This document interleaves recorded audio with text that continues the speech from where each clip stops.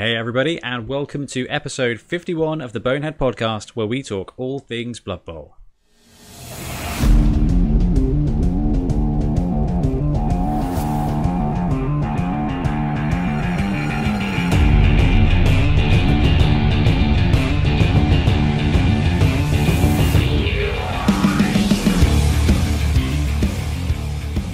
Welcome back, I'm Ben, and once again I'm joined by Blood Tithe Ben. Hello, hello. How you doing, man? You okay? Yeah, really good. Really good. How's That things? sounded horrendously unconvincing, but I genuinely am pretty good. I am 100% convinced. I tell you, you get to play with printing all the time. It can't be that bad. Yeah, no, it's pretty good, especially with the printing scene is getting bigger and bigger. Man, Patrons are rising. Honestly, I wouldn't even know where to start if I picked up a printer. And you keep dropping how cheap they are into our group chat now. Just to spread out all the jobs, Oh, man. Well, I think so. There's so much. Anyway, Ben, thanks very much for joining me again. What are we talking about on episode 51? We're going to be talking about Blood Bowl 2020 star player points and our top five best teams in Blood Bowl 2020. Also, the usual games, hobby, and star players. No, absolutely fantastic. Yep, as Ben said, we're going to look at SPPs for the new system because it's probably one of the biggest changes out there. And yeah, definitely. Yeah, I think it's worthwhile doing like a deep dive on that. And then because why not speculate? We're both going to go through our choice for the top 5 best teams in Blood Bowl 2020. So our top 5. Yeah, not objective. Our top 5, in our opinion, of the best teams. Yeah. And I'm glad to see that you and I have not 100% matched up on this as well. So that's quite good. Yeah, I'm quite surprised, honestly. But yeah. Well, I think I just may have been wrong. So anyway, that's fine. Right, let's start off with some Blood Bowl news.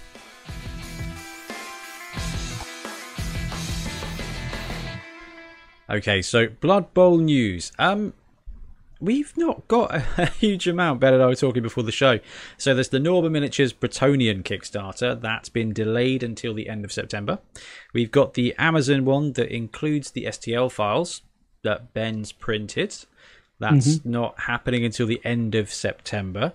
We've got another one where I'm not sure how much we're allowed to actually talk about it, Ben, but you printed off some of it today, and I like what I'm seeing so far. It's not miniatures, it's something else. So that, again, is coming out later on, and we'll be doing a video review of what we've got.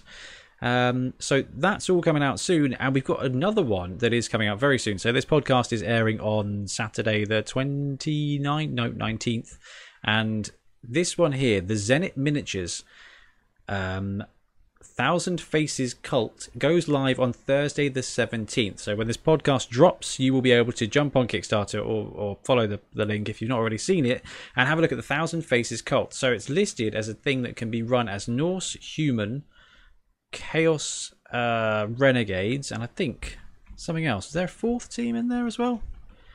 I can't remember. There's a rat, but I think that was just the one for Renegades, right? Norse, Renegades, Human, or Chaos.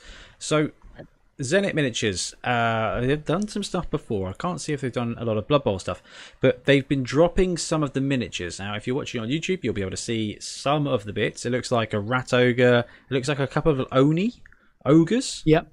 Very Oni style. Yeah, and an actual ogre. So it looks like they're going to have some very interesting big guys. We don't have prices, so there is a Kickstarter click here to be reminded, but there's no details on it. Normally we get access to a draft, don't we, Ben? Yeah. Usually they, people give some feedback on what they've seen so far and stuff like that. We haven't seen that just yet. No, so just going through and having a look at some of the pictures. Sculpting looks good. Painting looks fine for the example miniatures. It is a kind of barbarian mix of barbarians and Blood Bowl. There's sort of a bit of Japanese influence in it. Yeah. Like you said, there's the Oni, but there's also kind of samurai-esque stuff. Oh, I can see that with the... Oh, man, this is going to sound insensitive, but the kind of dresses or the skirts or the... the long leg wear, the baggy leg wear. I mean, it's quite... You know what, Ben? It's kind of Warcry, this style. Yeah, it really reminds me a lot of that, actually. Like the Iron Golems, you see that as well and stuff like that. Yeah. Oh, there's some other stuff there, but I think that's going back to July. Yeah, it is. So we've got a Kickstarter coming, and we know nothing about it. So keep an eye out for that on Thursday. There's people asking if it's going to be STLs, and there's no responses yet. So we will just have to wait and see. But the big guy looks cool. The Oni looks cool. The style looks really good. I'm just really hoping the price is going to be reasonable. We've seen a lot of high price Kickstarters, and I think that's why I'm so excited for the Norba one, Ben. Yeah, I know. It's just when you've seen that and you've seen the sort of price point, it can be. It's just like suddenly the bar's getting lower and lower. I feel maybe it's a bit of pressure on the creators.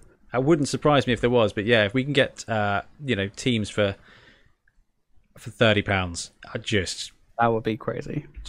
then we're in. Then I'm in trouble. So there's 1,000 Faces Cult from Zenit Miniatures. The other thing to mention, I think we've probably already covered this on the podcast. Can I get out of this and swap the page over? I can. So Windsor Chog has dropped 2 miniatures. We may have mentioned it, we may not have. If you follow us on YouTube, you would have seen both the unboxing videos for the Wood Elf Dryad, which 10 out of 10 can be used for Willow Rosebark, and is actually a really lovely model. And Model so much. The other lovely model is the Wood Elf Thrower. So there's no Wood Elf team.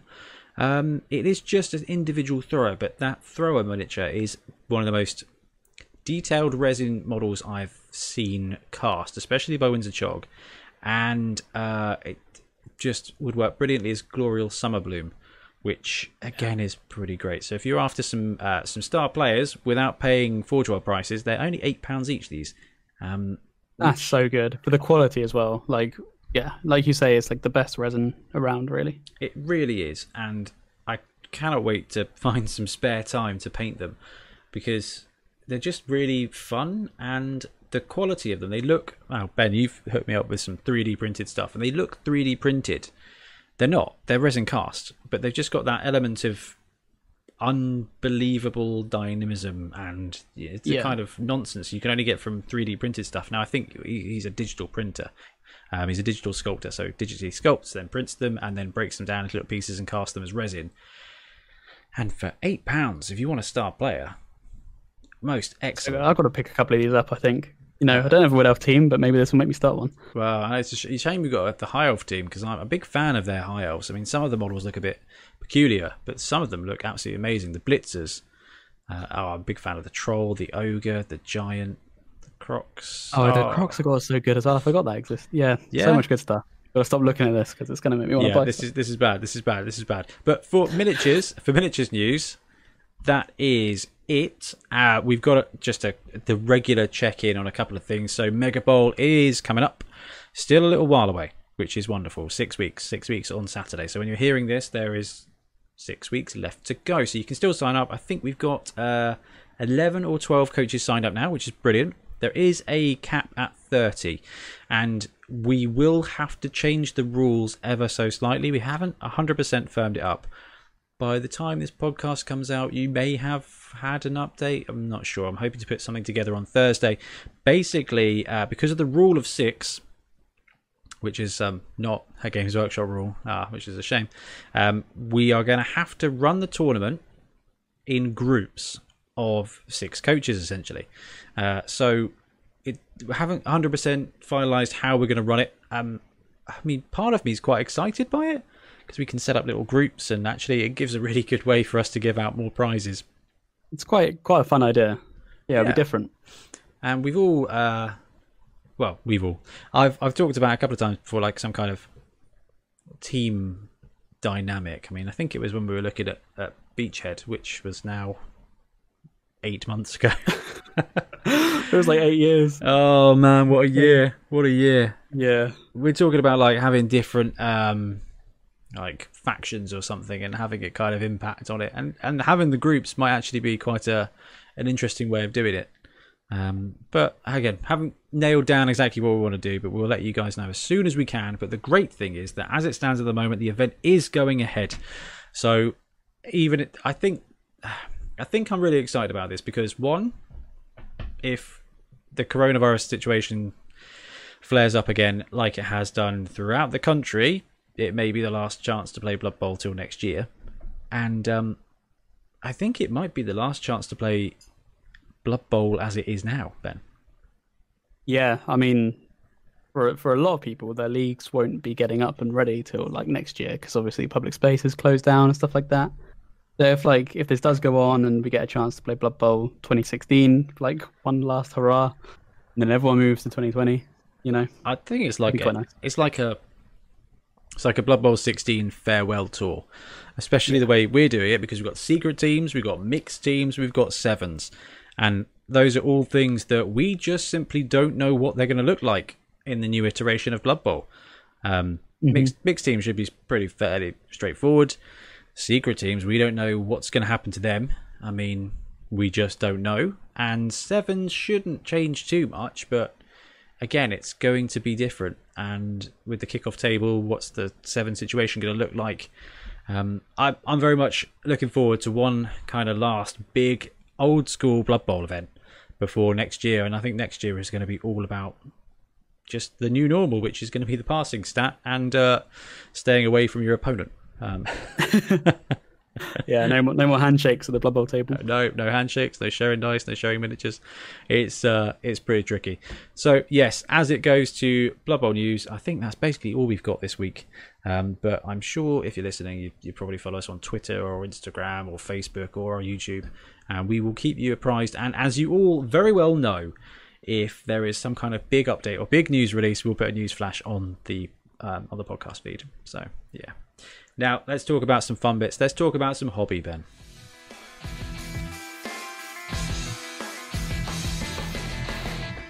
Okay, it's the hobby section, but there's just a couple of things we did want to mention that we missed out of the news. The first is that our short story competition is still open. It's open to the end of the month. The thing that reminded me to remind you is that we literally just got an email with 2 cool sounding stories in there. We have said recommended word limit of 3,000 words, but whatever works for you guys. Really, we are just after some exciting Blood Bowl stories, and I'm sure you've heard us talk about it before, but it's going to be judged by a Black Library author and ourselves, and the winner will win a custom Maelstrom mat, and we'll be doing audio versions of some of the best stories. So yeah, get involved and just flex those writing muscles. And Ben, you had a little update for us as well. Yeah, on the last episode, I mentioned the snotling video, painting video.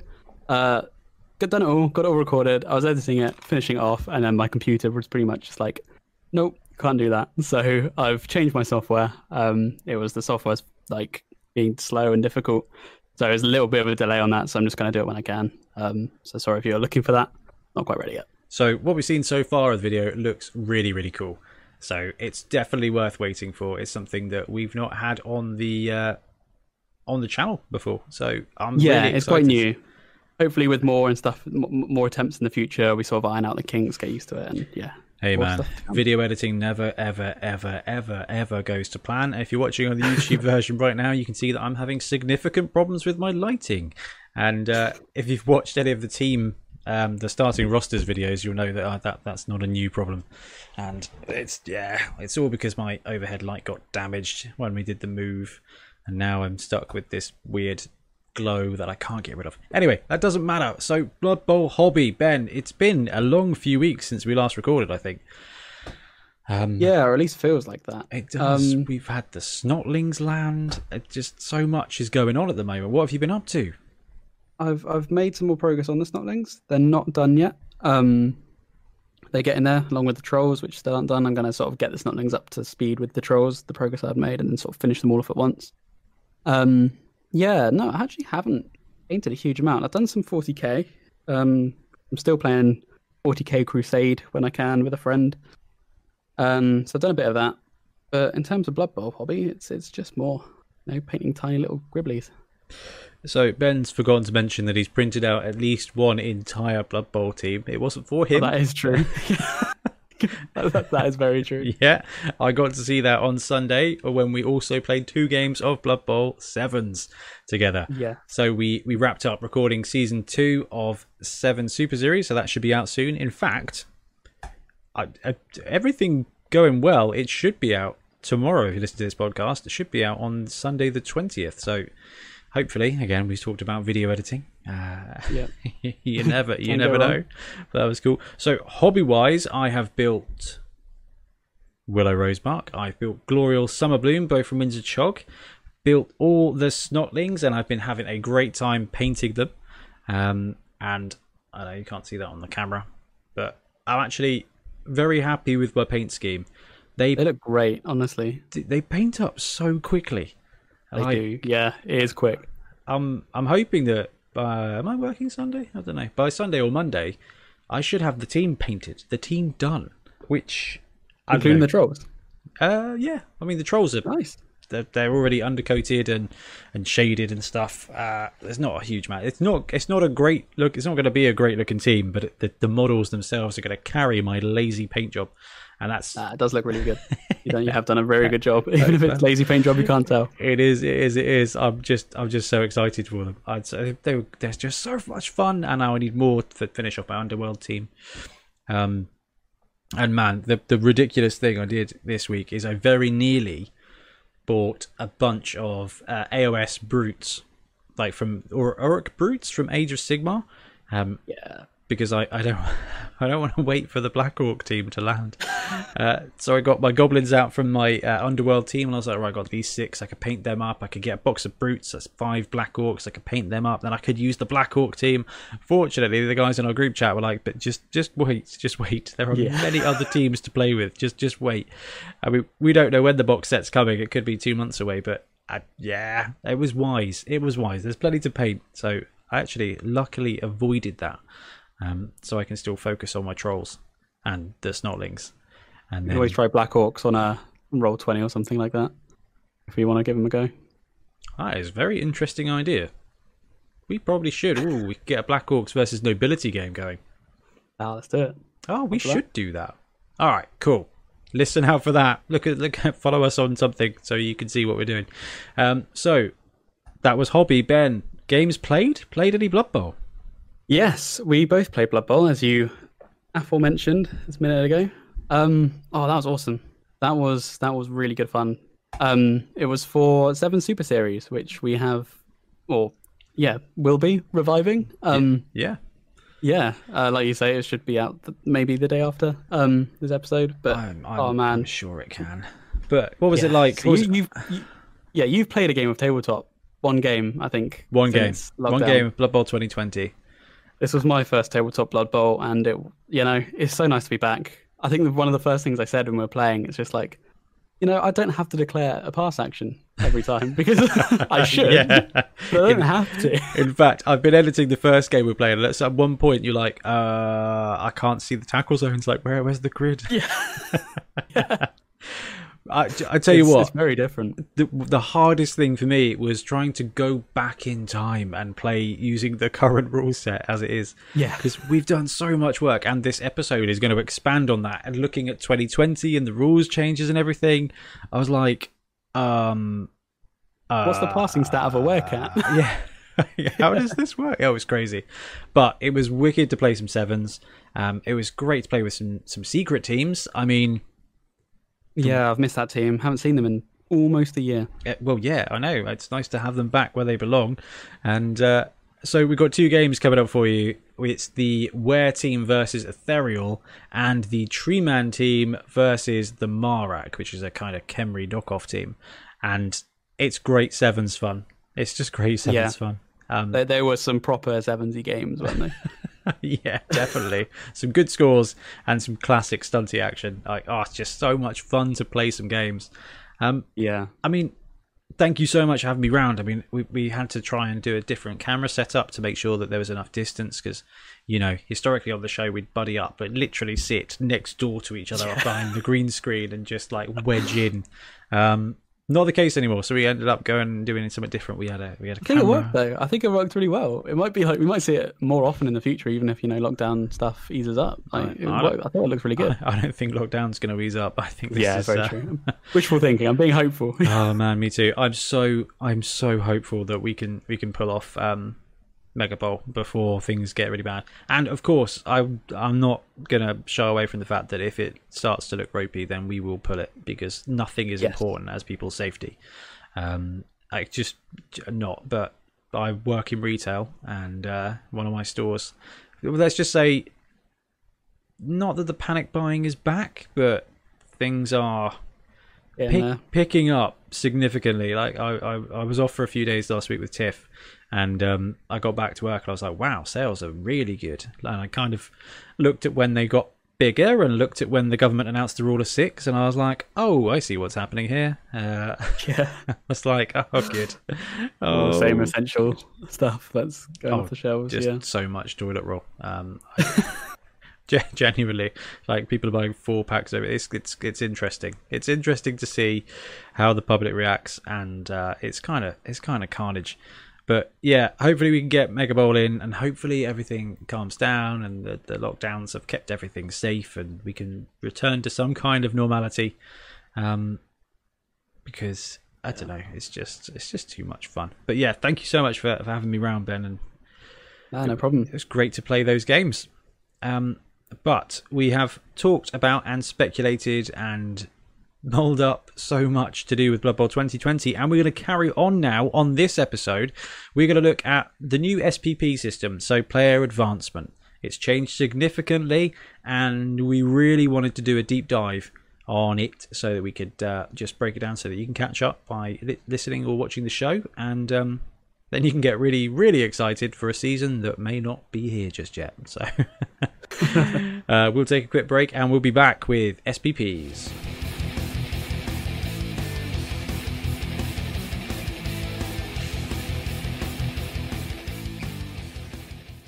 Blood Bowl makes a very cool video game. It makes a very cool tournament game. It is not the most fair, or it's not chess. It's random. There's tactics and there is skill, but it is random. But really, I think everybody would agree that the best thing about Blood Bowl is doing the league, man.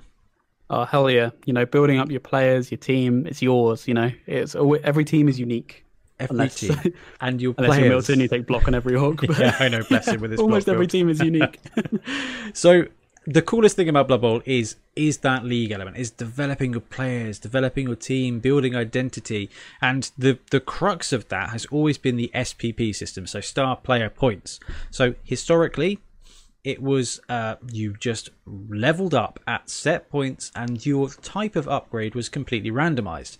Now it has changed in Blood Bowl 2020 to what can only be described as an XPP buy system, Ben?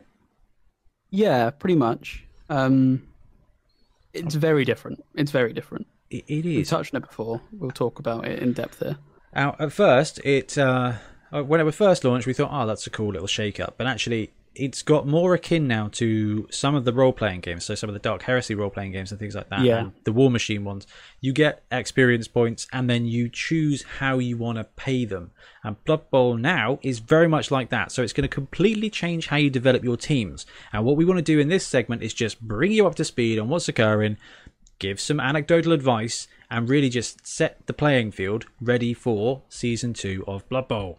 So before we go into how you spend it and what you get for spending it, we're going to talk through very quickly earning SPP. So a lot of it hasn't changed, which is good. You still get 1 point for a completion, 2 points for a casualty, 3 points for an touchdown. There's a couple of other changes though. So you get 4 points for an MVP now instead of the 5. And the rulebook does say that it is completely random.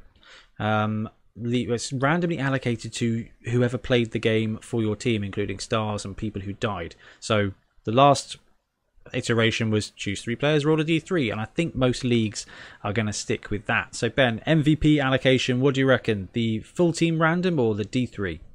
No, I really like the D3. I think it gives you an element of choice while still not being like completely, you know, this player gets 4 SPP, which will just be too much. It kind of really sucks in Blood Bowl 2 when one of your dead guys gets MVP. It really feels like it's setting you back a lot. Yeah. Yeah. That said, I think you've hit the nail on the head. Tabletop, I love the D3 method, and that is because you get 1 game of tabletop a week on a great run. Really, realistically, yeah. Our league gets 2 to 3 games in a month, so that's 2 to 3 games every 5 weeks. you can advance your players a bit quicker. You want to advance your players a bit quicker to get that identity as sooner. On online versions though, Fumble, Blood Bowl 2, Blood Bowl 3 coming soon, you can cram in 6 games a day if you want. You can cram in 2 games a night with no massive iteration. That's an hour and a half. Like, that's fine. You can double it, and digital is quicker. So it's the sense that, like, no matter how bad the game has gone for you, it's the one thing that will always give you progress, or a sense of progress. Yeah. Like, you always have your MVP. Your winnings might be rubbish. You might not have scored any touchdowns, no completions, but you will get the MVP, and your team will develop in some way. Yeah. That's why it's nice to actually get it on someone you care about. And in our league, we've used it as a catch-up mechanic as well. So if you get an underdog bonus for extra MVPs, because the whole idea of SPPs is that the crowd are noticing something cool about the player, and the player is starting to be more confident and allowing them to kind of, actually, I did this thing and the crowd loved it, so I'm going to do this thing again. I can do this thing. It turns out all this time I could leap. And, I had tentacles since I was a child, but I've never known how to use them until now. That kind of thing. Maybe a sponsor sees them and gives them some trainers for their sure feet, Exactly. So MVP has changed to 4, completions are the same, touchdowns are the same, casualties are the same. Interceptions have changed ever so slightly. So the way you intercept is you roll to deflect. If you get a deflection, you get 1 SPP. If you convert that into an interception instead, you get 2 SPP. So interception stayed the same, but there's a kind of smaller one on deflection. If you want a breakdown of how the passing rules have changed, check out our Blood Bowl 2020 rules change video on YouTube. It does cover that. So it will cover the kind of how the deflection and how the interception process works. So SPP, most of it stayed the same. MVP got a bit squiffed, and there's a new one in the way of deflection. But also, if you score a super throw teammate and successfully land it, so if it's a superb throw, so roll of a 6, and you land, then the throwing player actually gets 1 SPP for a completion as well. Which I love that so much. I know, it's so good. That's going to help the big guys. Really will. Big guys have got it interesting in this system. I know we're going to expand on that in a second. So yes, that is how you earn them. Now let's have a look at what you can buy with them. Okay, so when it comes to spending SPP, you no longer have to wait till you get 6. Do you get 16? Do you get 31? That's gone. There is no... No, that's not true. There is a limit, and we'll talk about that. But basically, you get that SPP for a player, and then you can use it to buy upgrades. So let's talk through the first level. So historically, it's been I need to get to 6 SPP, so this guy levels up. You can choose a random primary skill. So primary is normal skills, and secondary is double skills. Okay, we're going to use those terms interchangeably because it's been 20 years, so that's just not going to change. For 3 SPP, you can take a random skill. Okay, so you roll on a chart of, so say you've got say you're a human blitzer, you've got normal and strength, you've got general and strength. You can say I'm going to spend 3 SPP and going to take a random strength skill, and you roll on a chart, and that skill you get. So for 3 SPP, that's half the historical one, you can get that first skill. Instead, you can pick from your skills for 6 SPP, which is exactly the same, or you can spend 6 SPP to take a random roll on one of your doubles charts. If you want to choose a specific double, it's 12 SPP, and then if you want to take a chance at rolling on the stat up table, that's 18 SPP.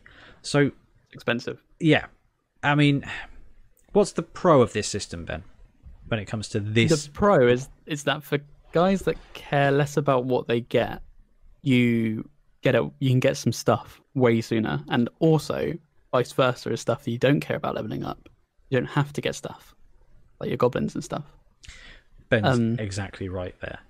So we said they don't need to take a skill, but you do need to take a skill when you get to that maximum chart. So 18 SPP for the first level. Once you get to 18, you have to take a skill at that point.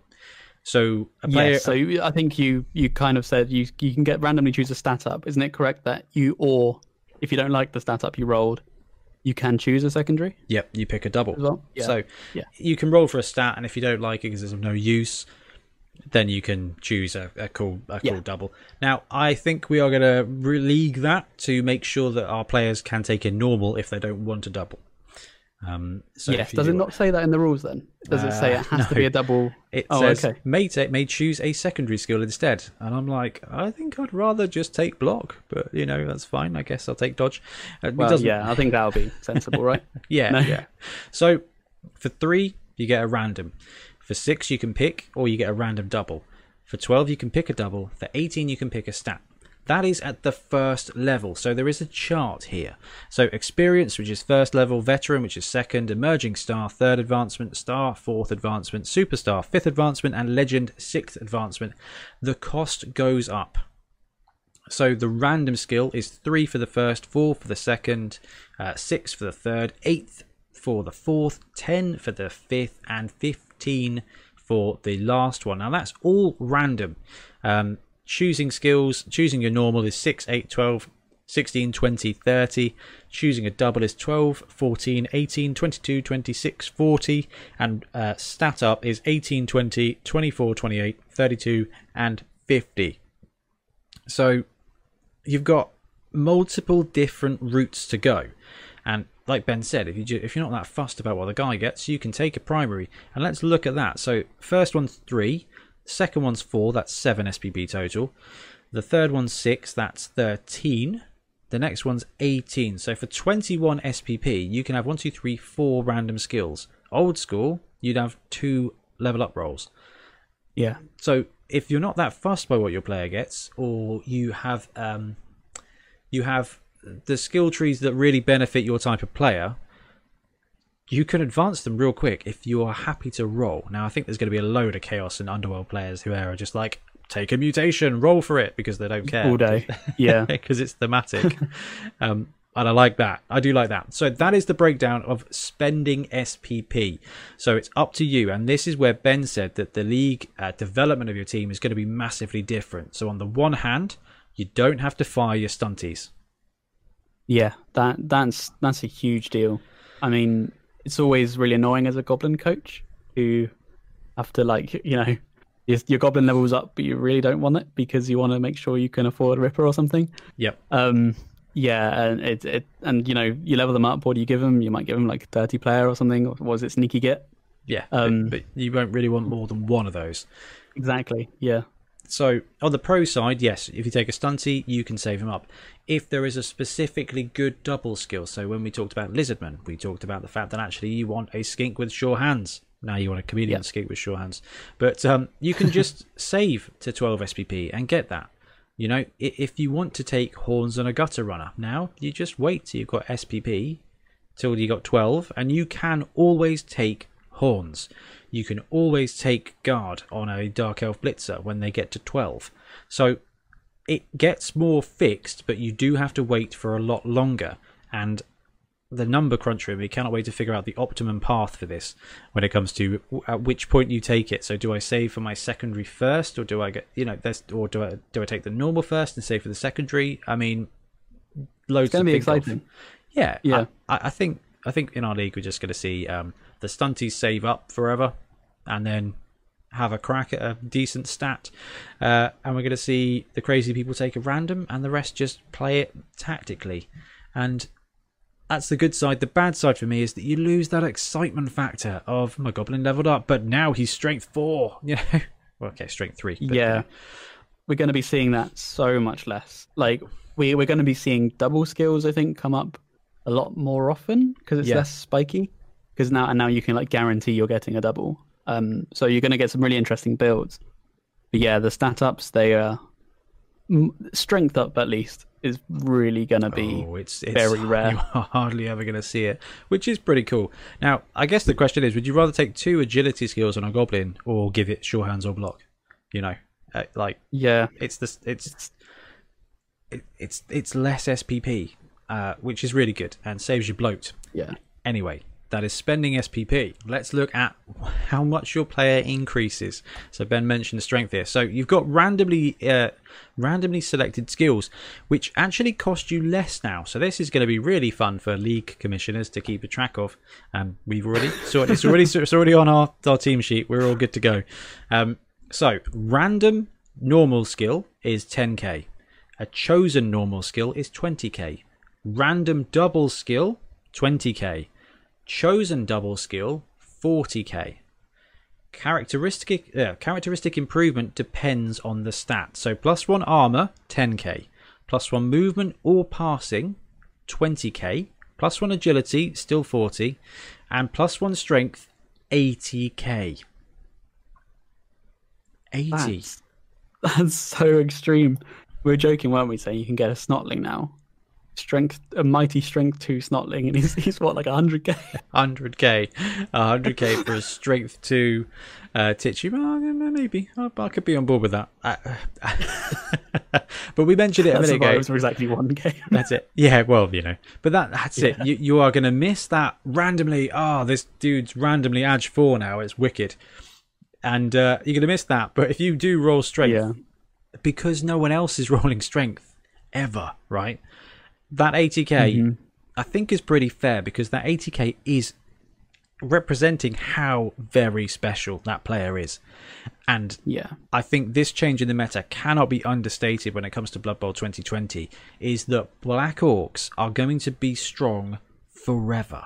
Like, you're not every other team might have a guy with a strength up, right? And that's just not going to be the case now. You are going to have it is one in an awful lot who are going to save up 18 SPP at level 1, right? It goes up and up and up to 50k for the later ones to get that strength up, to get that agility up. To be fair, it's going to be a very special player, and I do think +1 strength is probably the best skill in the game now.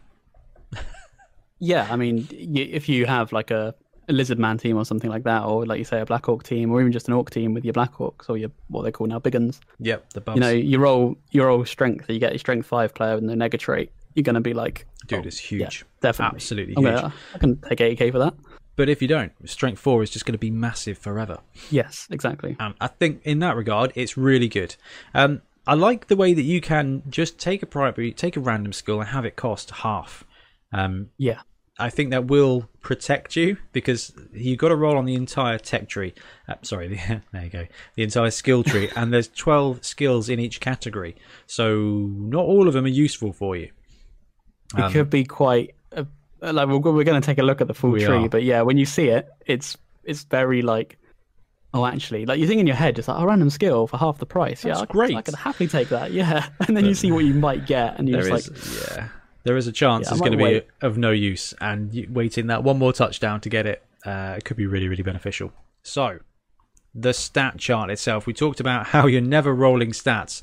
So, we'll just talk through the chart there for you. So, you're rolling a D16. Games Workshop seem to really want to use this dice, which is fine. Right, that's fine. Here we go. Dice. Very pretty. It's definitely not the easiest to see, but that's okay. But hey, if you've got the Snotling dice... even harder. Which is brilliant. So 1 to 7, improve either movement or armor. 8 to 13, improve either movement, armor, or passing. A roll of a 14, agility or passing. A 15, strength or agility. And 16, anyone you like. So before we delve into the numbers on this, note that no characteristic can ever be improved more than twice or above the maximum value shown on page 28. Should you randomly select a characteristic that cannot be improved or that you do not wish to improve, the player may instead choose a secondary skill.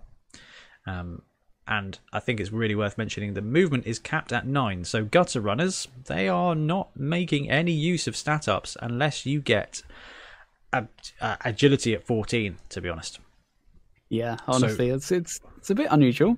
Maybe they want to restrict the one-turners a little bit more. I do not think that's a bad thing at all. Like, I've got 2 movements, 10 gutter runners, and I've had my fair share of Ag 5 gutters. But you know what? It is much fairer for them to not. So in that regard, they get nerfed. There is one player type, I think, who will just benefit from this, and I'm going to bounce back to that. But very quickly, if you want movement or armor, you have an 88% chance of getting it. If you want to improve your passing, you have a 50% chance of getting that. If you want to improve your agility, which remember now is just dodge, catch, and leap, jump, That's a 19% chance of getting that. And if you want strength, it's a 2 out of 16. Okay, so you've got 12.5% chance of getting strength. So you've got to save 18 SPP. So 6 touchdowns, and you've got a 1 in 8 chance of getting strength if you want it. Yeah, that's going to happen very rarely. Not even Saxby, not even Rich Saxby is going to be able to smash in a bunch of stat increases like that. That's the thing, when you've got one, you're either firing that player, which is going to be quite expensive anyway, because you're not going to be firing many people anymore. No. And then the next one is even more. How much was the tier 2 for stat up? 20. Yeah, so you got to do then another 20. So you're on, what, 38? Yeah, 38. Imagine that. 2 shots at a stat up. Yeah. You're right, 2 shots at a stat up. You're not guaranteed to get what you like. Now, the player type, Ben, for me, well, for you, let's start with your opinion. What player do you think is going to be 100% to want a stat up? I'd say like a human blitzer. Okay. I don't think there's any bad one. Movement 8 blitzer. Yeah. Passing 3+ human blitzer. Yeah. The cool thing is you can fudge it, can't you? So, movement 8 gonna be great. Armor 9, if never really. Passing boost you can, but instead of passing you can take movement. Agility 2+ human blitzer. That's not bad definitely. Either. And no one ever turned down a strength 4 human blitzer. No, definitely not. No way. So no matter what number you roll there, that blitzer gets better. And although we've already talked about the gutters don't roll stats. It's just, if you can save up just for the opportunity to get that plus that 1+ agility or that strength 3 gutter, and then downgrade it to take a mutation if you want. Quite frankly, I think with the gutters you just go straight for mutation. If you wanted agility 1, you kind of just take 2 hands, two heads or extra arms, depending on what you want him to do. If you want a better strength, you just take horns. Like, you're guaranteed. Or their skills make them better than the stats would, really. Yeah, I think that's the kind of crux to Blood Bowl 2020 is that skills and player types determine the player's story now, rather than random stat increases.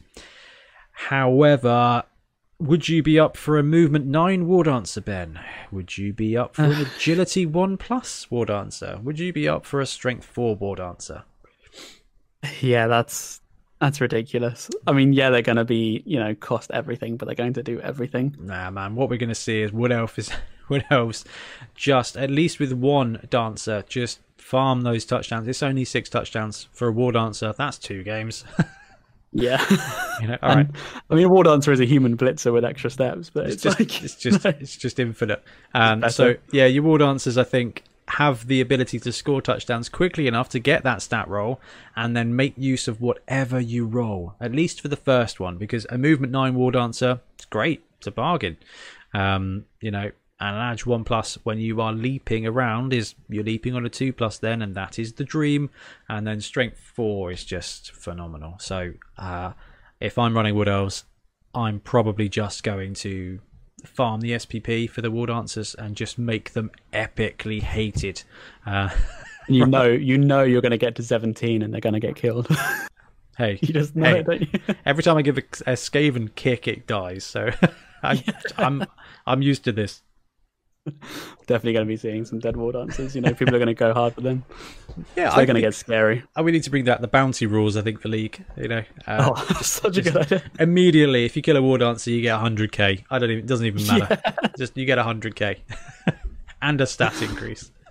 Yeah, that's a good idea. Bounties and Blood Bowl, that's an episode. Oh yeah, that is an episode. We should do that. So characteristic improvements got worse for some, got better for some, but it's going to cost you a load of SPP to do. So be aware of that. And last, but probably the most chunky part of this, is looking at the random skill chart. So what Ben and I are going to do is we're going to look through the skills. So we give you kind of an idea of, okay, if I've got agility, is it worth taking a random agility, or do I save up? So we're going to start with agility, then general, then mutations, then passing, then strength. And we're going to talk through whether they're good skills, whether they're bad skills, and who we think would benefit from a random roll. So agility. Catch, what do you reckon, Ben? Yes or no if you roll that randomly? catch is honestly pretty good. Like we got to remember a lot of the agility players who may go for it. You know, if you're going for a real crazy stunty build and you want your goblins to level up really quickly for some reason, catch is often quite handy in stunties when you're going to throw a teammate, right? Because you can like hand off to them and then you know. You're exactly right. There are 3 types of player that get agility: stunties, catchers, and elves. Yeah. So with that in mind, catch, we like it. Diving catch, what do you reckon? Pro elf catcher might like that.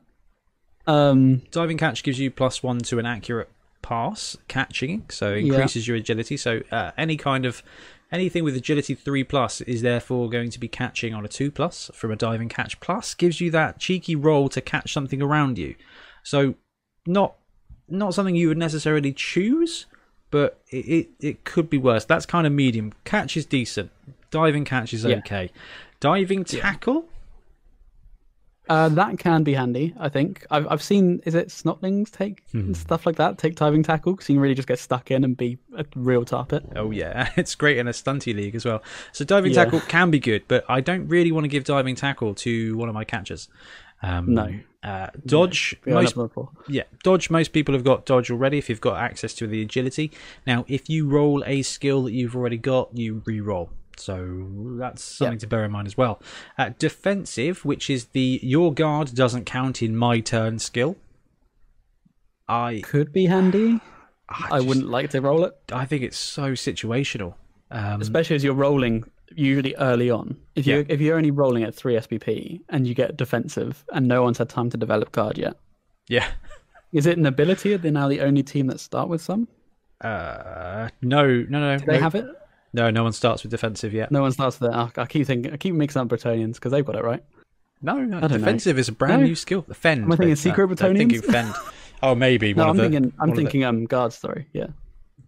No, you're right. It's the bodyguards. It always gets me confused. Your OG bodyguards. Yeah, they snuck in there. Okay, jump up. However, Ben, you played with that on Sunday with your wares. Honestly, jump up is actually really good if everyone starts with it. If you're rolling it as your first skill, I don't know. I tell you what. Jump up's great on stunties because they tend to get thrown and also punched into the ground, and it's basically 3 free movement. And if you are a combat player, it gives you a block from being prone. So Rich gave it to his Minotaur.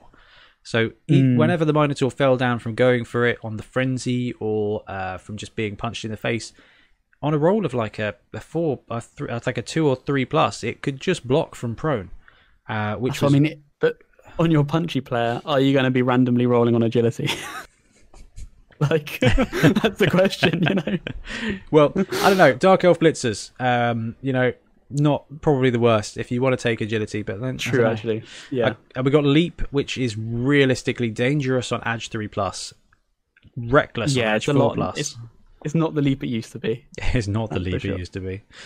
Safe pair of hands, which is if you if you get knocked over, but not if you trip, you can place the square the ball goes into. Again, another pretty good one for stunty. Essentially. Yeah, I mean, again, wouldn't pick it. Sidestep, though. Yep. Sidestep is golden, I think. Definitely one of the best. Yeah. Sneaky Git, great on stunties, sucks on elves. Really bad. And then you got a pair of absolutely brilliant ones, which is Sprint and Sure Feet. So in the realm, I don't think you'd ever turn down Sprint or Sure Feet. I think that's just brilliant. So in the realm of agility, you've got Sprint, Sure Feet, Sidestep, Dodge, Catch. So that's 5 skills that are really good. Some interesting ones you'd be okay with: Diving Catch, Diving Tackle, Jump Up, Leap. Can be good. Like, that's kind of the medium for me. And then you've got Sneaky Git, Safe Pair of Hands, Defensive, which I just think are a bit garbage. So that's I don't know. It's just under half that you'd be pretty happy with, and but that includes Dodge, which you might already have. Which then just gives you a chance to re-roll it. So agility for me, not amazing for randoms, but if you're willing to gamble, then by all means, you've got about a 50% chance of getting something you'll be happy with. So that's okay. First skill. Right. General. This skill is very rarely taken. Block. I don't think that's really... There's not many players you wouldn't want block on. You know, in general, it's the best skill, really. Yeah. Let's be honest. If you get block, you're happy. Like, oh, you got block. Yeah. That's boring, but it's going to come in handy. If it's a block for 10k, as you know, if it's a normal, then... That's a bargain, isn't it? Yeah. All right, Dauntless. No. I don't know. It's very niche. You see it sometimes really come in handy, and some people genuinely pick it on a few players. Yep. I've seen it taken on like halflings and stuff before. Dude, Gutters with Dauntless. Not bad at all. Yeah. Decent for ball hawking. Dirty player +1. There's not many people in general who really want dirty player. Yeah, I was going to say, if I'm putting this on a line... Right, I think the general trait is now the lineman role, okay? Block, Okay. awesome. Dauntless, why not? Dirty player, okay, fine. Fend, all right, it does a thing, could be useful. Useful for anchoring cages. Good in that regard. Yeah. Frenzy, I love Frenzy. I've Corn team is a a team with lineman with frenzy, and it can be good. It can, end the game in 20 minutes. But Yeah, well, yeah, one way or the other. yeah, Kick, Ben, kick. Yeah, if you get a kick, then that this is the one which I think is almost on block level. If it's like your first random roll, you're going to be really happy with that. Unless it's, but even if it's something like a gutter or a war dancer, frankly, I don't know why you're rolling random for a war dancer. But those kind of positionals, the agility or blitzer elements, not great. But any kind of lineman or thrower, okay, ball carriers having kick means that they are useful on the receive and to kick away. So that's useful too. Pro, now it's a 3+. I think that's a solid choice. Yep. Shadowing, that's a bad roll. So you said it's the lineman tree, but it's also your strength 4 guys tree, isn't it? Getting shadowing on your lizard man, Oh, that's not you might ideal. not want that. Strip ball could be good, depending on what you get. I mean, strip ball, sure hands, tackle, wrestle are the last ones. I think you can make that work. Sure hands, tackle, and wrestle will be good on whoever you put them on. Yeah, definitely. Well, that sure hands again, like if you roll, but yeah, sure hands if it's again your lizard man. Yeah, okay. Not going to want that. Yeah. So general, we got block. That's a solid one. I would say frenzy, kick, pro, tackle, wrestle, or sure hands. So there's 6 or 7 there that you're going to be reasonably happy with, and I think there's only a couple you're not. So shadowing and dirty player. I mean, loads of people love dirty player, but if you roll it on the wrong person, that's tough. Yeah, I say for linemen, it's a lot safer than the agility tree. For strength 4 guys, it's really risky. Yeah, you only really want block, maybe a tackle, and pro. Probably worth saving up at that point for the 6 to choose from the general tree. Okay, mutations. Mutations are fun, so they're bound to be random. Big hand, we love that for any kind of ball carrier. Ignoring everything. Yeah. Claws got nerfed, but it's still not bad. People are hating on the claw mighty blow combo, and yes, it is worse than it used to be. But realistically, all that means is you kind of get mighty blow on the armor and then mighty blow on the injury for the most part. So it's not bad. It's just not as great as it was. Disturbing presence, I don't think is bad on anybody. No, that can always come in handy. It's always the one skill that pops up when your elf is trying to pull off some really sneaky stuff. You're just like, oh, actually, yeah, that's -1. Yeah. Extra arms, which is +1 to catch and +1 to pick up. That's almost agility +1. Yep. For ball handling. Foul appearance is a remarkably useful defensive skill. I know it's only on a 1, but Ben, we've got some experience on the weekend. And you know what? When we remembered it, it was pretty good. It comes up. It does seriously come up. It's not the best one, but it's all right. Horns, however, absolutely solid. Horns is amazing. Ironhard Skin is going to do nothing for some players. Which one is that again? It ignores claw, basically. So Ironhard Skin. Roll that at the start randomly, and unless you've got a necromantic team in there, it's not going to come up. Yeah. Okay, cool. So my my underworld snotling got Ironhard Skin. That one you might fire. Monstrous Mouth, which is +1 to catch, and then is it +1 to catch? No, it's a reroll for catch and counts as sure hands against strip ball. So it's kind of better catch. I like that. Yeah. Prehensile Tail is great if your guy can stand next to somebody. Tentacles. You know what? Tentacles is not ideal if you are low strength, but it's more rolls. And the more dice you make your opponent roll, the more likely they are to fail something. Yeah, definitely. And it's not a turnover fail, but, makes them consider it. Well, yeah, if they're trying to dodge away with the ball, or they're just trying to go for a blitz, or they're just trying to do anything else, boom, that action is over. 2 heads, +1 dodging everywhere. That's really good. Yeah, for most players. If you've got a brawler, could be useful. If you've got a catcher or a speed player, useful to get away. Very long legs is going to be a tough one. It gives +2, I think, for the deflection now, and +1, or at least reduces the modifier of leap by 1 to a minimum of -1 for leaping and jumping. So yeah, it comes up more often than it used to. So it's yeah, it is slightly better. So it's a bit of a mixed bag, isn't it? Really, mutations. I think overall this is probably, and this is kind of like foreshadowing to the next. I don't know, actually. This might be the one which I'm most happy rolling on with the players that get access to it. Mm-hmm. I think rolling on this is thematic, and you're probably going to end up with something pretty useful. I think, yeah. I don't think it's worth gambling if you want to get claw or horns. I don't think it's worth gambling. Yeah. I think it's worth saving up that extra 6 SP. But if you've got some cheap players, you want to take some mutations on just in case they get something cool, this is, like Ben says, the best way to do that. And let's hit the passing tree. So accurate, which is +1 to quick and short passes. If you're you right, I'm going to bury the lead here. Passing, you only want to be rolling this if you are a passer. Okay. Do not.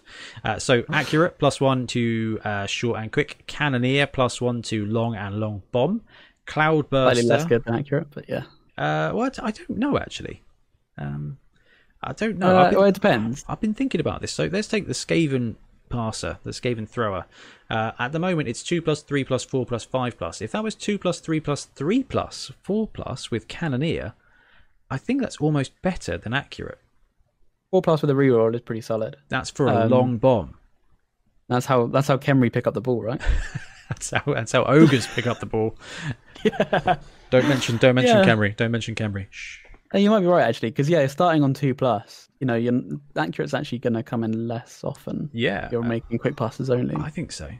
Cloudburster is the one that stops you from being intercepted. Dump off does the dump off thing. Fumblerooski means you can choose to put the ball on the ground during a move action, and it doesn't cause a turnover. Hail Mary Pass is the one you want if you've got a bomber. Okay, that's classic. Leader. Very useful. Nerves of Steel, again, very useful. On the ball is a mixture of kickoff, return, and pass block. Pass block, less useful, but could be useful. Pass, you know what pass does. Running pass could be quite entertaining. I really like that skill. I know that the nobility team, generally speaking, kind of sucks, but the ability to do the running pass could be quite interesting for that. And safe pass, which is if you roll a fumble, you don't actually roll a fumble, you turn your actual activation ends instead, which again could be useful. But a fumble is now only on a natural 1. Anything that's less than 1 that isn't a natural 1 becomes a wildly inaccurate pass. Yeah. Okay. So was that safe throw, but they stripped out the interception bit and put it onto Cloudburster? Exactly right, Ben. Okay. Exactly right. They got to this and they said, you know what, guys? We've only got 11 skills. We've got 10 skills. Let's split up accurate and let's split up safe pass because they were just too good.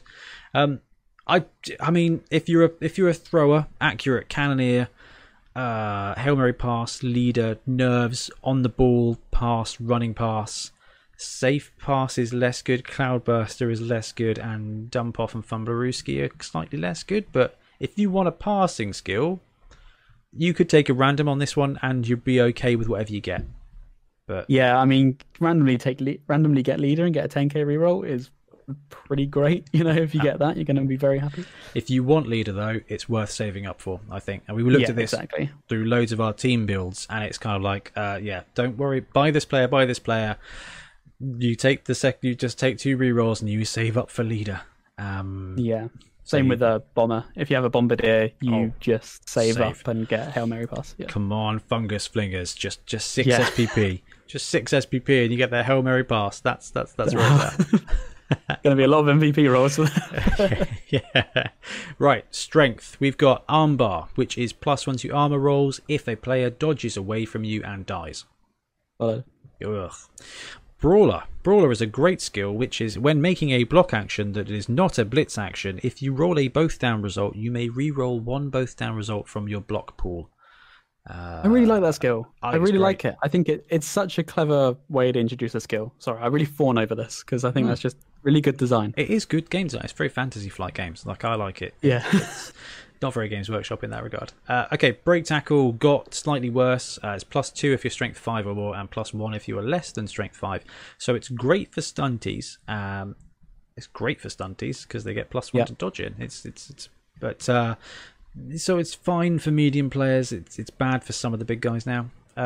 Grab can be useful. Guard is always great. Always, yeah. Always. Unless, your team randomly rolled defensive 6 times. Juggernaut is, Juggernaut is fine. Mighty Blow is fine to great. Multiple block is not bad on a big guy, right? Multiple block is not ideal. Yeah. You make 2 blocks, they happen simultaneously, and your opponents both get +2 strength.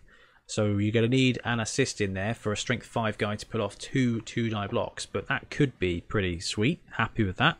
Yeah.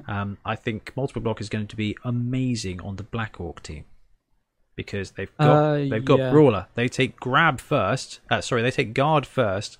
They've got the ability to use grab to position things, and then you just do actually 1 block, 2 block. You chain, chain it into your teammates as well. Yeah, that's why I'm so excited to play Black Orcs, is because just with a few skills, it becomes murder. And then you've got some sweet little goblins running around scoring the touchdowns, being all the big man. I'm so excited, but I won't buy the models. It's fine. I'll wait till the team. Right, multiple block is okay. Pile driver, which is you knock a dude to the ground, then you make a foul action on them after you've already rolled the armor. So it's kind of like I think if you want to murder stuff, this is going to be worth taking. We saw it in the Blood Bowl 3 teaser video. We saw a Minotaur look like he used it. He punched a guy down and then fouled him. It's just like, if you're using pile drive on a Minotaur, that is brave. You're getting him sent off. I don't know. Well, no, because I don't think it actually counts as a foul. I think I don't. Oh, does it not? No, I don't think you get sent off.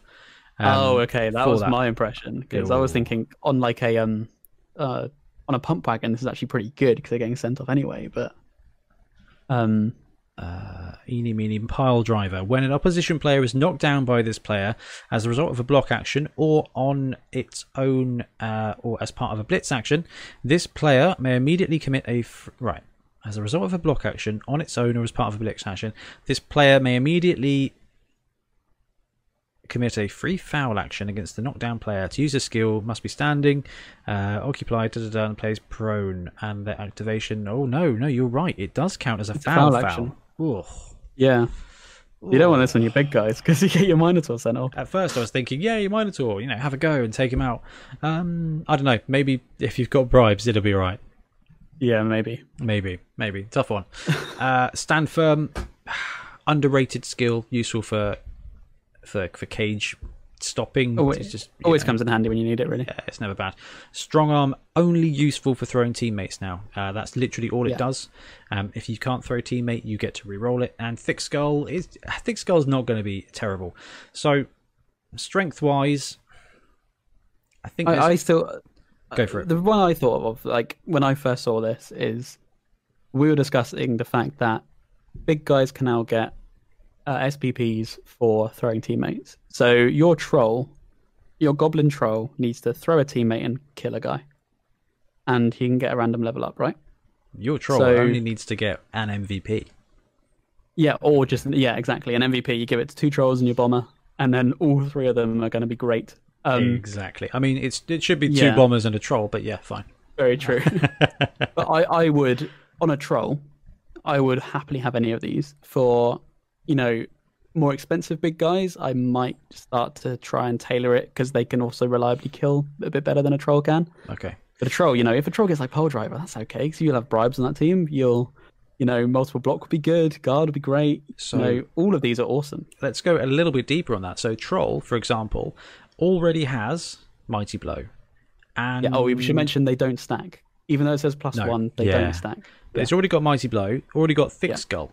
So that's 2 skills there already, which, it increases the likelihood of the other one. Tree Men already have Strong Arm. So you've got more chance of picking up those other skills. Armbar is probably the only one I'd be like, ugh, that's never going to come up. Every one of the other ones gives you an option, even, okay, Pile Driver may not be great, but it gives you that option that, you know what, if that Minotaur does block another big guy and takes it out, it might not be the worst thing in the world just to try that foul. It gives you that choice. So, Ben, you are bang on. When it comes to big guys, 3 SPP, roll that random. You know what? Brawler's going to be great. Break Tackle's going to help you move. Grab's going to help you do stuff. Guard's going to be great. Juggernaut's going to help you blitz. Multiple block could be really useful. Pile Driver, maybe. Stand Firm, fine. Strong Arm. If you've got Throw Teammate, you will want Strong Arm. Like, that's just not going to be bad for you. And most of them have got Thick Skull anyway, so that's just a free reroll. Your quid's in here. If you've got a big guy, rolling a random strength is not bad for you at all, I don't think. Your strength 4 player with strength access, they would be less inclined. I think, again, like we said with general, is you're probably just going to want to save up and pick one.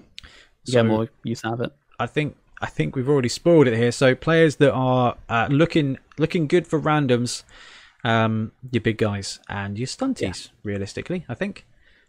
Yep. And people who are not looking good at randoms, Sauruses.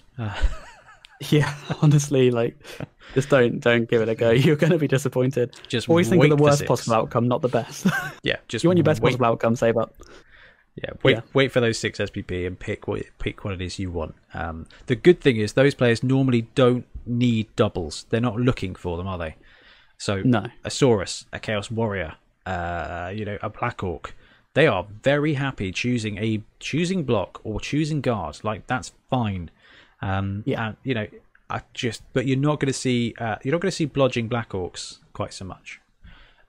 Which I think is a really good thing, because they're not going to take that random agility, which means by the time they have saved up to choose a double, they almost could have afforded 2 regular skills. And I'd rather have a block guard Black Orc than a Black Orc with dodge. So yeah, you might see one eventually though, because like you say, you see less, but you're guaranteed at some point to be able to get, like, you can make it, so you're guaranteed to get dodge. So let's. Before it was pretty. Yeah. Are we getting too? We're getting too no, deep. No, not at all. I was going to say let's go to our final thoughts here. So I think you've hit the nail on the head again, Ben.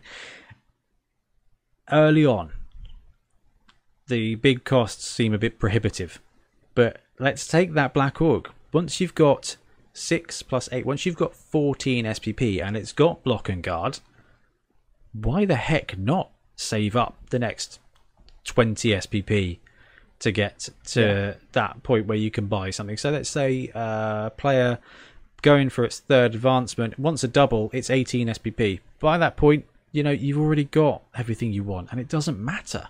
There's a lot of players out there that are in a really good spot after 2 skills. So if you've got a level 3 Saurus, you're kind of like, what do I take now? Like, what do I take? I'd probably Break Tackle, which sucks now for Saurus. It's poor Saurus. Like, overall, I think Lizard's got great, but Saurus development got really bad. However, block and guard on a Saurus is going to do everything you want to do, Lizard people. So it's fine. Just you and David Icke plan your fancy big guy builds. Yeah, so I think, I don't know, what do you think about that, Ben? Yeah, I think it's we pretty much covered it. I just think it's going to enable you to kind of make your team how you want, if you want to, or you can go random and be rewarded for it because it's half the cost. Yeah. It's I just think it's really exciting. We mentioned the question before at the start of it. Go for it. Do you like it? I really loved rolling a stat up on a little guy randomly. I really loved that. Let's just roll this guy and see if he becomes anything special. No, he doesn't. Okay, never mind. I really loved that random lineman becoming Edge 4, and then you're like, oh, I've now got a star. I've got a star brewing up. And hilariously, yesterday, I was talking to the night manager at a store, and He's like, oh, you do Blood Bowl stuff. I saw you on YouTube. And I was like, that's amazing. Like, that's just amazing. Thank you very much. Yes. I was like, didn't know you played. And he's like, as a kid, we had this league and we did this one thing where we had a draft like the NFL and it was wicked. And then so it got a random stat up. And I had the Dark Elf team and my lineman had strength 4 and he was just awesome. And everyone hated him and kept trying to kill him. You're not going to get that story as often anymore. You're not. In that regard, I am a bit gutted. You're not going to get the Edge 4, strength 2 snotlings. You're just not going to get that bit of amazingness. But the whole reason we like the D3 MVP, Ben, is because you can build your teams quicker. You're progressing quicker. You're progressing more reliably. And if you look at the way our league is run, where everyone's got 75 teams, like, I think it's just overall going to improve the gameplay experience, and it's going to reduce broken stuff, and it's going to keep things fairer for longer. And I think for the life cycle of the game, I do think that's good. I think overall it is a good change. Yeah. Have I convinced agree. you? Yeah. No, I love it. I see this. I absolutely love it. Maybe because I've played less and I've had less, stories, anecdotes of like these crazy players. I've been less exposed, but I see this as like you can form the team you want in your head. You're like, I want this team, and you can make it, and nothing can stop you unless it's just you have to kill a lot more people. Yeah. But then that could happen more in Blood Bowl 2010, and we don't really know yet. I mean, well, it might do. I mean, this is the other really, really cool thing is that we love tournament builds, okay? And we love talking about league progression, but it is all around, roll, see what you get. Now you got build orders for players, which is something Exactly. as an RTS player in my youth, that's very exciting for me. It's like, yeah, do this, then build this, then save up for this guy. I just think it's going to be sweet, and I'll get your casualties per minute up. Well, exactly. I think it means that there's going to be a lot more interesting conversations. And more out of the game. The game outside the game is what keeps us playing the main game. Because let's face it, we've played 2 games of Blood Bowl in 6 months, and we are still loving it. So Yeah. the whole idea of having more stuff to go. You know what? I've been thinking about it, and I think it is worth taking 2 randoms on a Dark Elf Blitzer because of this. And you're like, well, that's really cool. And I have guaranteed that what are we on episode 51?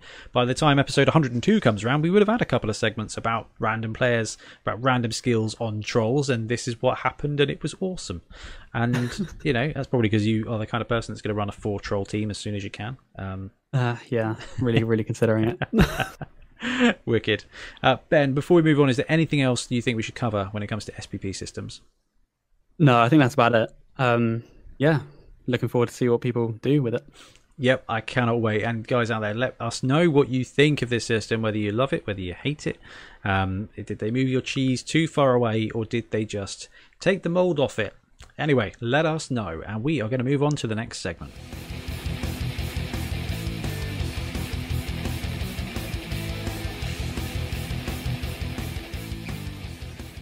So we've got the new edition of Blood Bowl. We've looked at team builds, we've looked at skills, we've looked at leagues, and we are ready to give our first impressions, or I suppose it's our second, because we did that winners and losers episode, didn't we, Ben?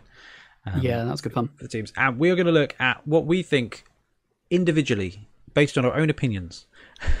Let's get that in there now. This is our opinions. This isn't conclusive. But Probably wrong. We do want to know your opinions because Ben and I've got a slightly different list here. What we think the top 5 best teams are going to be in Blood Bowl.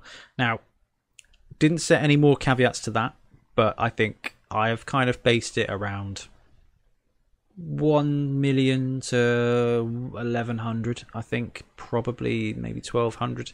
I'm looking at that league. I'm not looking at, well, actually, Nurgle are amazing at 1,700. Good luck enjoying Nurgle to that point now. But yeah, so this is going to be, for me, top 5 best teams initially between 1,000 TV and 1,200 TV. Ben, you about the same? Yeah, I've kind of just considered it. In all, kind of factored in everything, the new SPP system, what it could potentially unlock. Just in my mind, what I could consider being potentially quite good. the top 5 teams you really least want to play against, no matter what you're doing. Is probably, yeah, maybe. It's probably fair. Right, so let's start at number 5. And Ben is starting us off, and Ben's number 5 team is... It's Undead. It's Undead. Yeah, historically a pretty good Blood Bowl team. Usually, number 1 and 2 kind of competing with Wood Elves. You often see them. They've done really well in our tournaments. It's just pure solid, and I don't think they really lost anything in Blood Bowl 2020. I think they kind of only gained. We mentioned the SPPs and the big guys on mummies, that they're pretty great. Your mummies are going to get real scary. You can take your whites are going to get good. We mentioned the abilities to like level up your blitz as well. Your whites might even want to stat up. They're going to become pretty scary. Yeah, I just think everything in this team is still really good. I don't think they really lost out on anything whatsoever. They, the only thing they really lost, they really cannot throw. But when did you ever throw on an undead team? It was only like the risky stretch play when you really needed to, and the ghouls are still passing on 4+, so you've still got the option, and your ghouls are really going to do the ones that do the stuff with the balls, and you've got whites as well. So Ben, I agree with you completely, and in fact, my number 5 is also undead. We didn't plan this. That's good. Good start.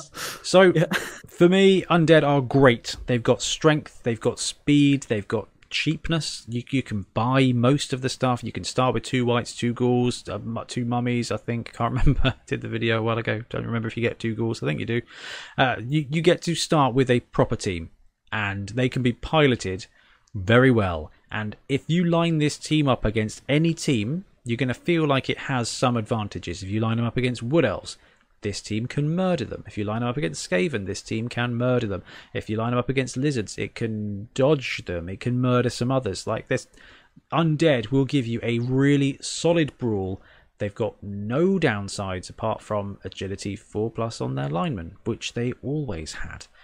So yeah, Undead, I think absolute power team, top 5 easily. Not the best of top 5, but still better than 15+ other teams. So yeah, Undead there were a lot that were competing for this spot. I would say I was really debating between a few because I think a lot of teams are pretty good now. I think the top 8 are actually, it's a real cluster. Yeah, it really is. I think we mentioned, oh, maybe that's too spoiled. We'll talk about it at the end. Yeah. We'll talk about it at the end. Right, okay, let's move on to number 4. Yes, so for number 4, I've chosen humans. Pretty vanilla. I think even in the new rules, they said they're tier 1 now, when they used to be a solid tier 2 team. I think that's pretty good because they have a really good thrower. Their catchers are really good. Their blitzers are solid. And overall, the team's... Yeah, and you get 4, yeah. And overall, the team is pretty cheap. They now have a halfling, so you can throw teammate with your ogre who can, get strong arm really quickly if he wants to. So that's a pretty solid option. Yeah, they've just. I feel like this team was already kind of a sandbox team, and now they start off with better sand and a bigger box, and they can just build to anything now. We mentioned you can build the team you really want with the SPP system. Yep.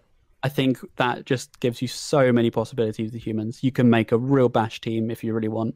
It's going to be really scary. It's going to undercut the cost of loads of other teams.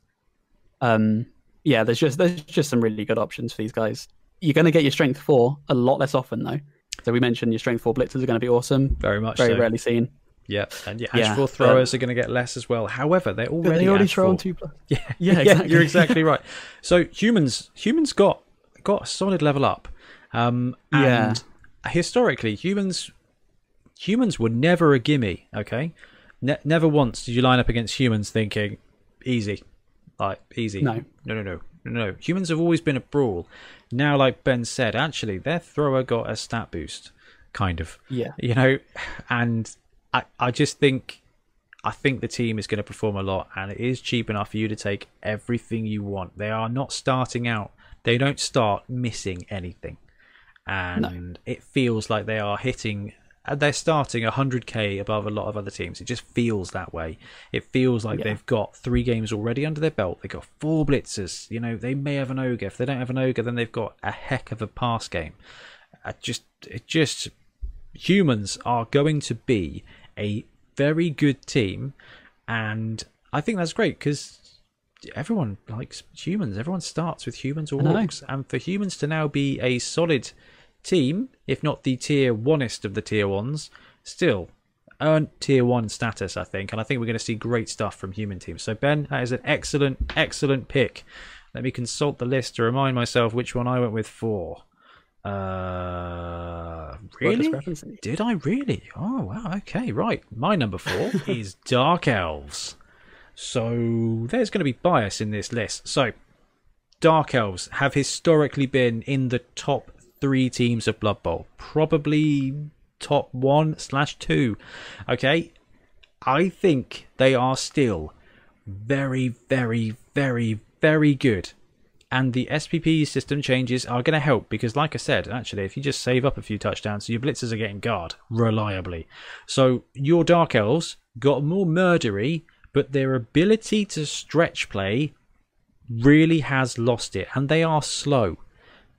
I mean, they're not slow, but movement 6, movement 7, they've got no 8, 9 catches. You know, they've got that. They cannot.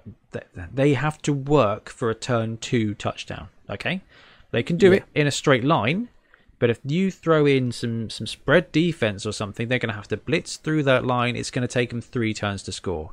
So Dark Elves are a medium speed team in my book now. Yeah, and that is because they don't have that stretch play. Historically, you could chuck a Dark Elf, you bust through, you've got a lineman just loitering a few squares into the other side, and you've got that stretch play.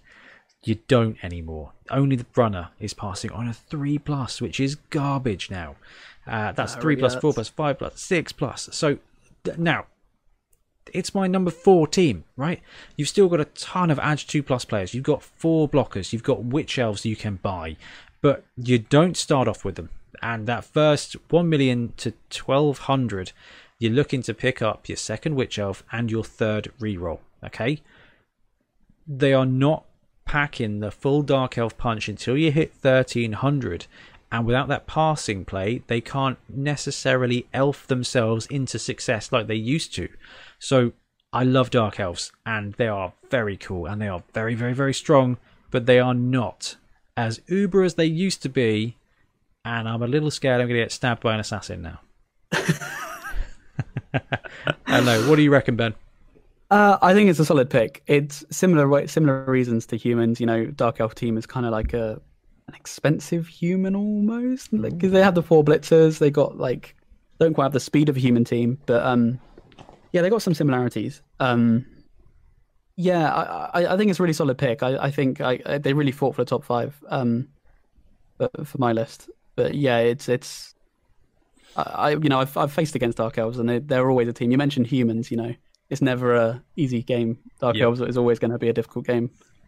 Historically, I've always felt like I was fighting uphill against Dark Elves. Dark Elves is always like, ugh, Dark Elves, that's going to be tough. But it's going to be tough because they always used to be able to counter the fact that their linemen move 6, their blitzers, their fastest players are movement 7, with the ability to chuck the ball 3 squares on a 2+. You know, anybody could do it. Now, nobody's doing that. Like, the best you got is 3 squares on a 3+, and that's if your one runner hasn't died already. So that stretch play knocks them down a spot for me. So Ben, who is your number 3? For me, it is Lizardmen. We spoke about them a fair few times in the SPP thing because they really don't want to be getting their random skills. The Edge one does hurt a lot of their options for that. However, there's still movement 6, strength 4 guys, which in a world of Blood Bowl where strength 4, movement 6 people are going to be extremely rare, they're going to really put some work in. They have stunty guys, but their stunty guys are very good stunty guys. They're movement 8 stunty ones. Like, they just sort of do what other teams do better. The Chameleon Skinks leveled up through the roof. Yeah. Yeah. So it's just, I feel like this team is just going to be a real powerhouse. You can choose your skills now, so you know you're going to be getting your Saurus leveled up with what you want all the time, and it boosts the stunties in that regard as well. So you can save up 12 SPP easy on a movement 7, movement 8 stunty to get sure hands if you want it. Like, you're going to get it. Yeah, and you know, Skinks famously score a lot. Yeah. Like they can score pretty well, so you're going to get touchdowns a lot. So you're going to be able to grow that team. Yeah, no, I love it. I think that's a very fair shout for your number 3. My number 3 is Wood Elves. I am going there already. So Dark Elves at 4, Wood Elves at 3. And quite frankly, it's for very similar reasons. War Dancers are still fantastic. And when it comes to League, like we said earlier, save up for a stat. Just do it. It's going to be great. Like, just it's just not going to go wrong. They are expensive. You start with nothing. 2 War Dancers, 2 rerolls is basically what you're getting. Maybe something else spicy, but not a lot. Your throwing game has hurt. Now, Wood Elves, they can still do horrific shenanigans. They've all moved 7, 8. Like, this is a fast team, okay? But they are a fragile team, and they are an expensive team, and they can pull off shenanigans in the olden times, and they cannot do it now. They cannot do it. They are still a horrible team to play against, and those War Dancers are going to be really tough. But once the War Dancers are gone, the Elf team is less good now, which is lovely. It always used to be, if I've got 3 Elves, I can still score a touchdown. Well, now you probably aren't going to be scoring as many touchdowns. You're not going to have those 4 touchdown games. It's going to be 2 to 3 touchdowns. And I think you've got a window of opportunity here to knock Wood Elves off. So if you ran a human team against a Wood Elf team, it would be a game. And quite frankly, more so than it used to be, especially at that early on. You're exactly right, Ben. That's it.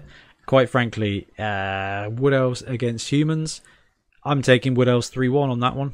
I don't know who the coaches are. I don't know what the roles are going to be. I don't know how many blitzes are going to get rolled. And that is another element that we haven't really touched on, is that blitz isn't going to carry you like it used to. It's not. You're not going to have that blitz. You're not going to have that pass. They're going to have to work on being a fast, agile, running/flying team. but it's kind of passing. spoiled my. Yeah, it kind of spoiled my top 2 because Wood Elves didn't make my list, and it was kind of, your sort of roster talk and all of that. It really does hurt. Like you're saying, you don't start with a lot. Your guys are all armor 7. They're just going to crumble. Hang on. Yeah, you're right. They didn't make top 5 for your list. They didn't make top 5, and they really considered it. I really considered it, but I just think they're still Wood Elves. They're still going to crush, especially tournaments. They're going to be awesome. I just, maybe it was out of principle. It's nice to see Wood Elves not be top 5 in something. I completely get that. Okay, so that was our top. That was our number 3. Ben, who is your number 2? I said Wood Elves didn't make the list, but other elves did. That's Elven Union, so that's... Wow, okay. We've got 3 elf teams. So, Pro Elves, Elven Union are rated as Tier 2. Wood Elves are rated at Tier 1. Ben here, going for gold here with a Tier 2 team at number 2 best team. Sir, explain yourself. Maybe it's optimistic, but we mention this a lot on the winners and losers, and I've sort of gone through some rosters, and I've seen we were recording this not long ago. The Elven Union roster video came out, and you can get where the Wood Elves start with nothing. You can do a lot with a starting Elven Union team. Yeah, they're cheaper and cheaper enough in the fact that you can maybe lose an elf and not cry. Well, that mixed with the fact you're going to be scoring quite a lot. You get extra gold than you used to. You do. In the same, they're not quite as versatile as humans, but, they start off all Edge 4, so they're not going to be. And your catchers are Strength 3.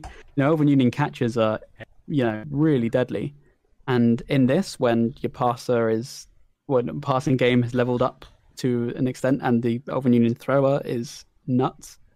I think that. Yes, okay. I'm quoted as maybe claiming I'm just fawning over the elf players. Well, I got called up on it. I think on our 2020 rosters, on our winners and losers thing, where I just claimed every single thrower was the best thrower in the game. Yeah. I the best throw in the game, in my opinion, is coming up, but the Pro Elf guy Yeah. is right there. I mean, Edge 2+, pass 2+ with pass. Movement 7? Movement 6, I think I think movement 6 on Garbage, the absolute garbage piece. Wouldn't even bother. I'd take a catches hefty with nerves and catch, But no, you're exactly right, Ben. So I will put links in the show notes to the Elf Union starting roster. Actually, the whole playlist. The 2 blitzer mix, 2 blitzers, 1 thrower, 1 catcher, 7 linemen, 3 rerolls. That you get, like Ben said, you get stuff. Max catcher build, 2 throwers, 4 catchers, 5 linemen, 3 rerolls. You're just going to have a great time. They're all going to die, but you're going to have a great time. I think it was the next one, which I really like. 2 reroll mix, 2 blitzers, 2 throwers, 2 catchers, 5 linemen, 2 rerolls, 1 box. Everybody, 1 box of elves, 980.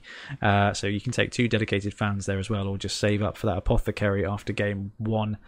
You get stuff. You get major stuff. And Ben, you're right. Yeah, you don't have blodge, but you do have pretty damn good blitzers with armor 8 that will stay around. 2 touchdowns from a blitzer, and you get blodge step immediately. Exactly. And you might, you're leaping as well as a war dancer.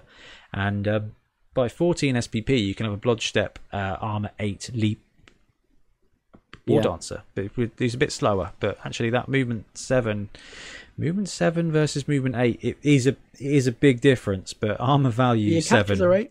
So well, yeah, I was just gonna say, but armor 7 versus armor 8 is actually exactly. probably a bigger thing. But the big thing is that those blitzers on the elf team are passing 3+. So you get up to 2 throwers on a 2+ pass, 2 blitzers with 3+. So those blitzers are sweet. Movement 7, blodge, sidestep, armor 8, 3+ passing, 2+ agility. Underrated, seriously underrated players there, and you get guard. You can buy guard on 12 as well, so you can. They are going to be real strong, but passing game and excitement, Elf and Uni, I think, are going to be. Yeah, I think Ben, watch out. I think they could overtake Wood Elves. I think they could. I'm optimistic. It's that cost, isn't it? Like you said. You can take 2 war dancers, or you can take 2 blitzers, 2 throwers, and 2 catchers. It's just, oh man, I need to paint my pro elves. That's brilliant. Right, my number 2 team is Skaven. So you guys will know that I love my Skaven. As a face, I've got my gutter runner right here because I forgot to put him in the box. I love Skaven, and there is probably bias in here. But I was looking through my list and I was like, this team against this team, what do I reckon? This team against this team, what do I reckon? And, historically the edge in the Wood Elf / Dark Elf versus Skaven build game has gone to the Elves because they've got that stretch play. Now, their stretch play is just as good as mine, and my players are far cheaper. Yes, the armor's worse, but my roster comes with 11 players. 4 of them are movement 9, edge 4, dodge. 1 or 2 of them are throwers who've got passing 2+, and I've got 2 blitzers who are great. They're just human blitzers with tails. Like, my team here with Skaven comes with 3 rerolls. It comes with 4 obscenely frustrating players in the gutters, and my thrower is, in my opinion, up there as the best thrower in the game. Comes with sure hands, movement 7, yeah, definitely, passing 2+, sure hands pass.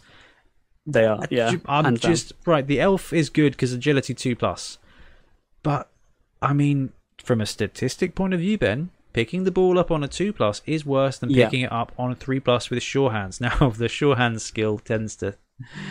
I hate sure hands. It's the worst skill in the game, but statistically better.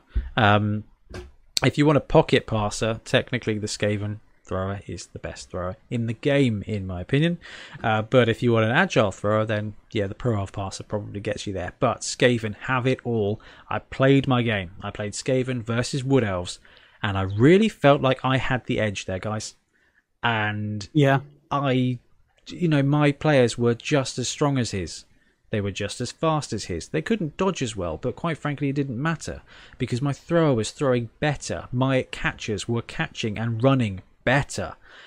Just Skaven have that edge, and they are cheap. They are cheap. They're so cheap. They're yeah. human price. Okay? Well, they're not human price. Yeah. Technically, you get an extra player out of humans because they are one player cheaper. But I would rather take gutters and just filth my way through. Now, amusingly, I think that Skaven versus human is a bad matchup for Skaven because humans are stronger and they can bully them because they've got the player count, they've got the attrition. But Skaven can outscore. And I think when it comes up to something like a Wood Elf versus Skaven, the attrition's going to be the same. And my ability to score is now better than Wood Elves. And I just think they are going to brew up great guard, horns, claw. And, at 1150, you get the Roger in there as well. At 1150 for a Wood Elf team, you've just about got your third reroll. That is hyperbole. I realise that by that point, you've got a thrower and a catcher as well. But, my Roger's going to eat them. And I just... This is a power team. It is the Skaven Master Race. Yes, we are going for it. And I know that they've only ranked my second best team, but it's a very good time to be a Skaven coach. It's always been a good time. And I know you can't get Edge 5 gutters, and I know they don't do everything anymore, but that just makes it better because it's fairer. So it's like, you know what, guys? Let's play a fair game of Blood Bowl, and I'll still rat you to death. Skaven, my choice, number 2. So it comes down to it, Ben. The big ones. Yeah. You go first. Who is your number 1 team? May as well leave it on the screen, Ben, because I put Skaven at number 1. Yes! Yeah, they really snuck forward. It was, like you said, you played against them Wood Elves, and you said, you think they had the edge, and they've always been really up there. Let's be honest. Skaven have been a great team all the time. We've seen them be a real threat in tournaments. We've seen them win leagues, and they got better. They did just get better. I think the Rat Ogres are even more likely to show up now. You mentioned the Rat Ogre at 1150. Yeah, I think there's arguments to just bring him in the starting one. In your main, there's a couple of really good Skaven builds. The classic, thrower, 2 blitzers, 4 gutters, I think is the better one. Yeah, but you can easily afford the Roger build. I think you get 2 blitzers, 2 gutters, a Rat Ogre, and a thrower. Yeah, that's fine. Like, you can work with 2 gutter runners. Believe me, you can work with 2 gutter runners. 2 gutter runners, and you still have more than one of them. And it's going to hurt a bit more when they get killed, but you have a Rat Ogre to do that first. So I mean, just so solid. Like, all the arguments I made for elves and humans, like you say, I said the Pro of Catcher, the Pro of Thrower is great. The Skaven one is better. I would agree with you. But on record for me as well, I would say the Skaven thrower is the best thrower. Which is cool because he throws the ball with his tail. That's pretty neat. Rat Ogre build, 985, 2 blitzers, 2 gutters, 1 thrower, 5 linemen, 3 rerolls. There you go. Yeah, that is scary. Wow, is it the Rat Ogre's time to shine? I mean, I know that the new wild animal, the always murdery skill, or animal ferocity or something, is going to hurt you. But I don't know. I like the idea of selling a line rat down the river to get my blitz for sure.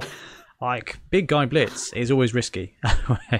Not going to spoil the YouTube show, but it is always risky. I would sell a line rat to auto do it. Yeah, I would too. I mean, I don't know if you get SPP for casualtying your own player. I think you should, but... The arguments I gave for humans apply to Skaven and more, because I think, Skaven are kind of, especially at that kind of build, it's kind of like a human team in terms of the build. Your blitzers, you got a couple of blitzers, a couple of catchers, kind of, they're not as advanced as Skaven ones. I really wish Skaven could take 4 blitzers.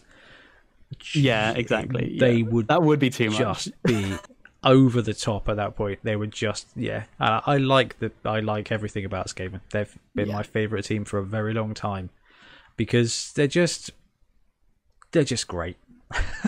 There you go. They are. They're just great. Quote on it. They look good. They look good. They're funny. It's great. All right, then let's go to my number 1. And my number 1 is Lizardmen. So I know they appeared on your list at 4, I think, Ben? 5? No, 5 was on deck 3.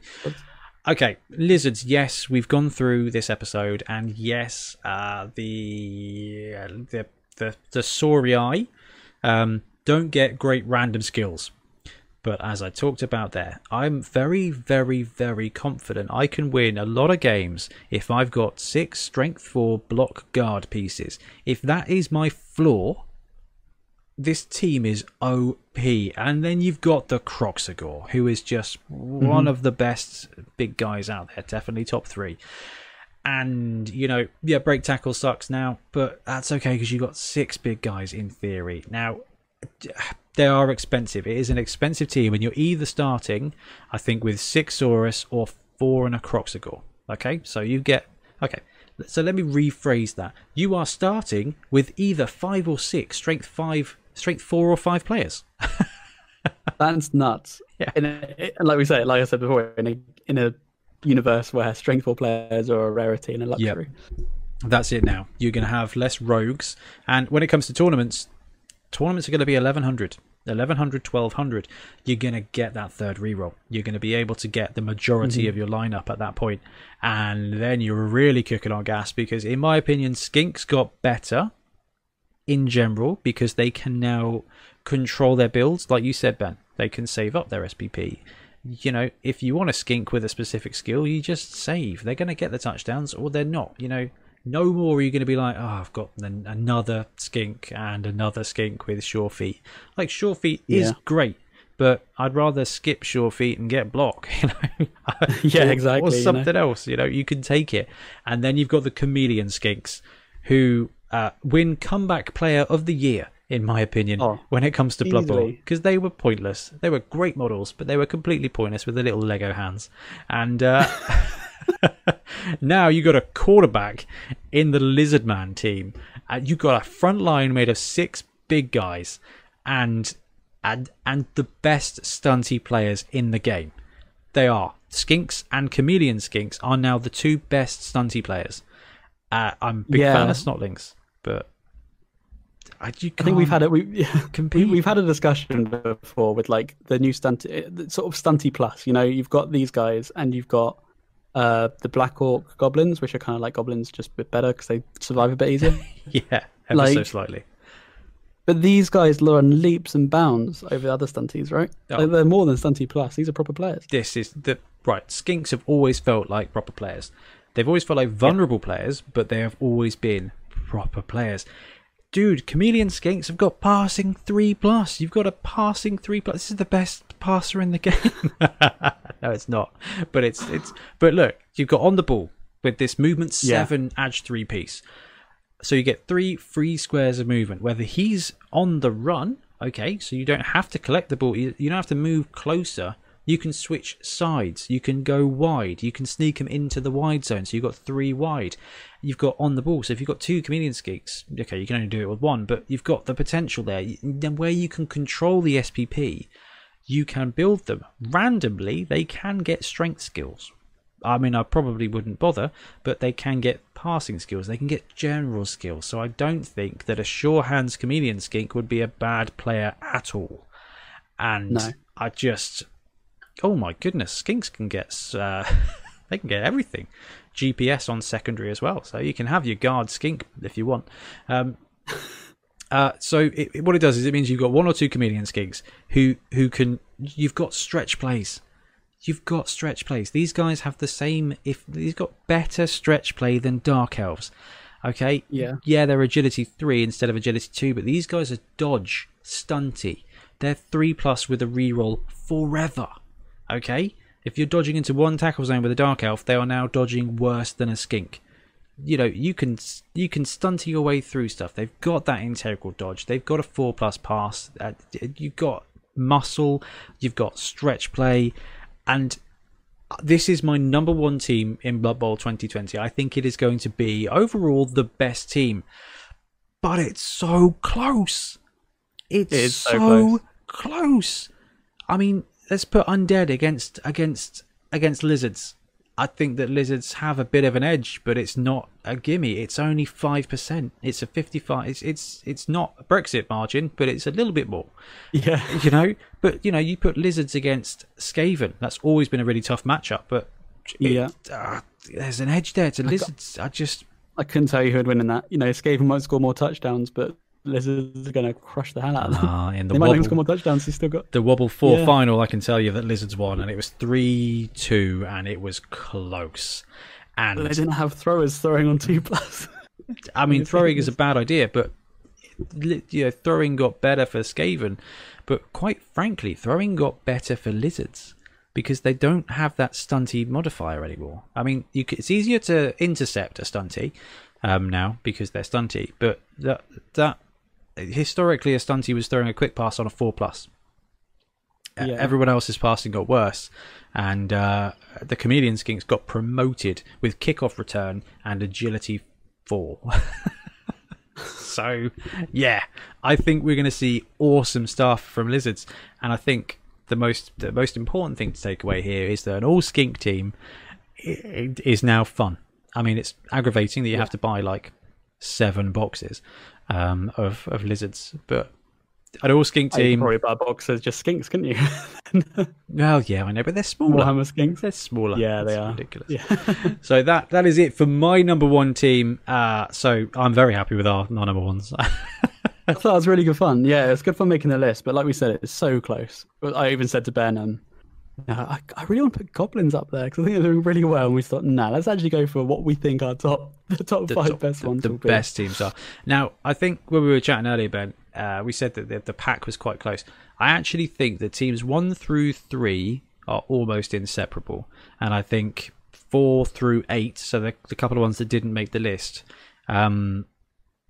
Well, actually, I think it's really close. So you had humans and pro-elves on there.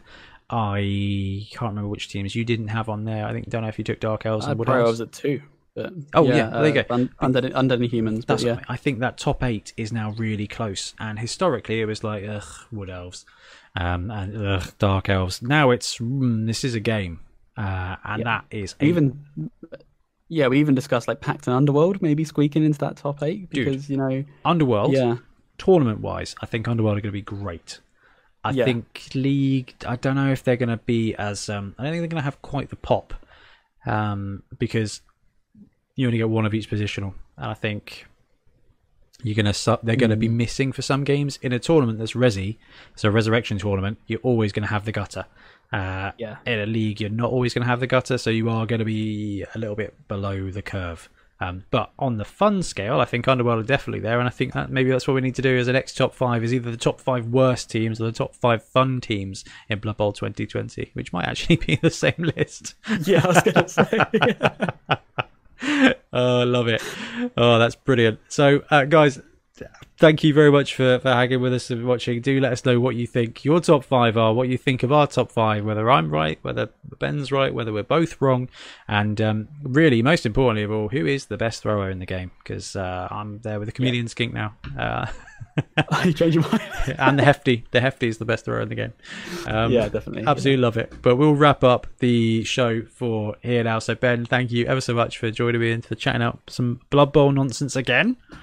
Yeah, thank you. Looking forward to getting some games in. Oh, man, it's going to be great. And thank you ever so much for joining us. We will catch you again soon.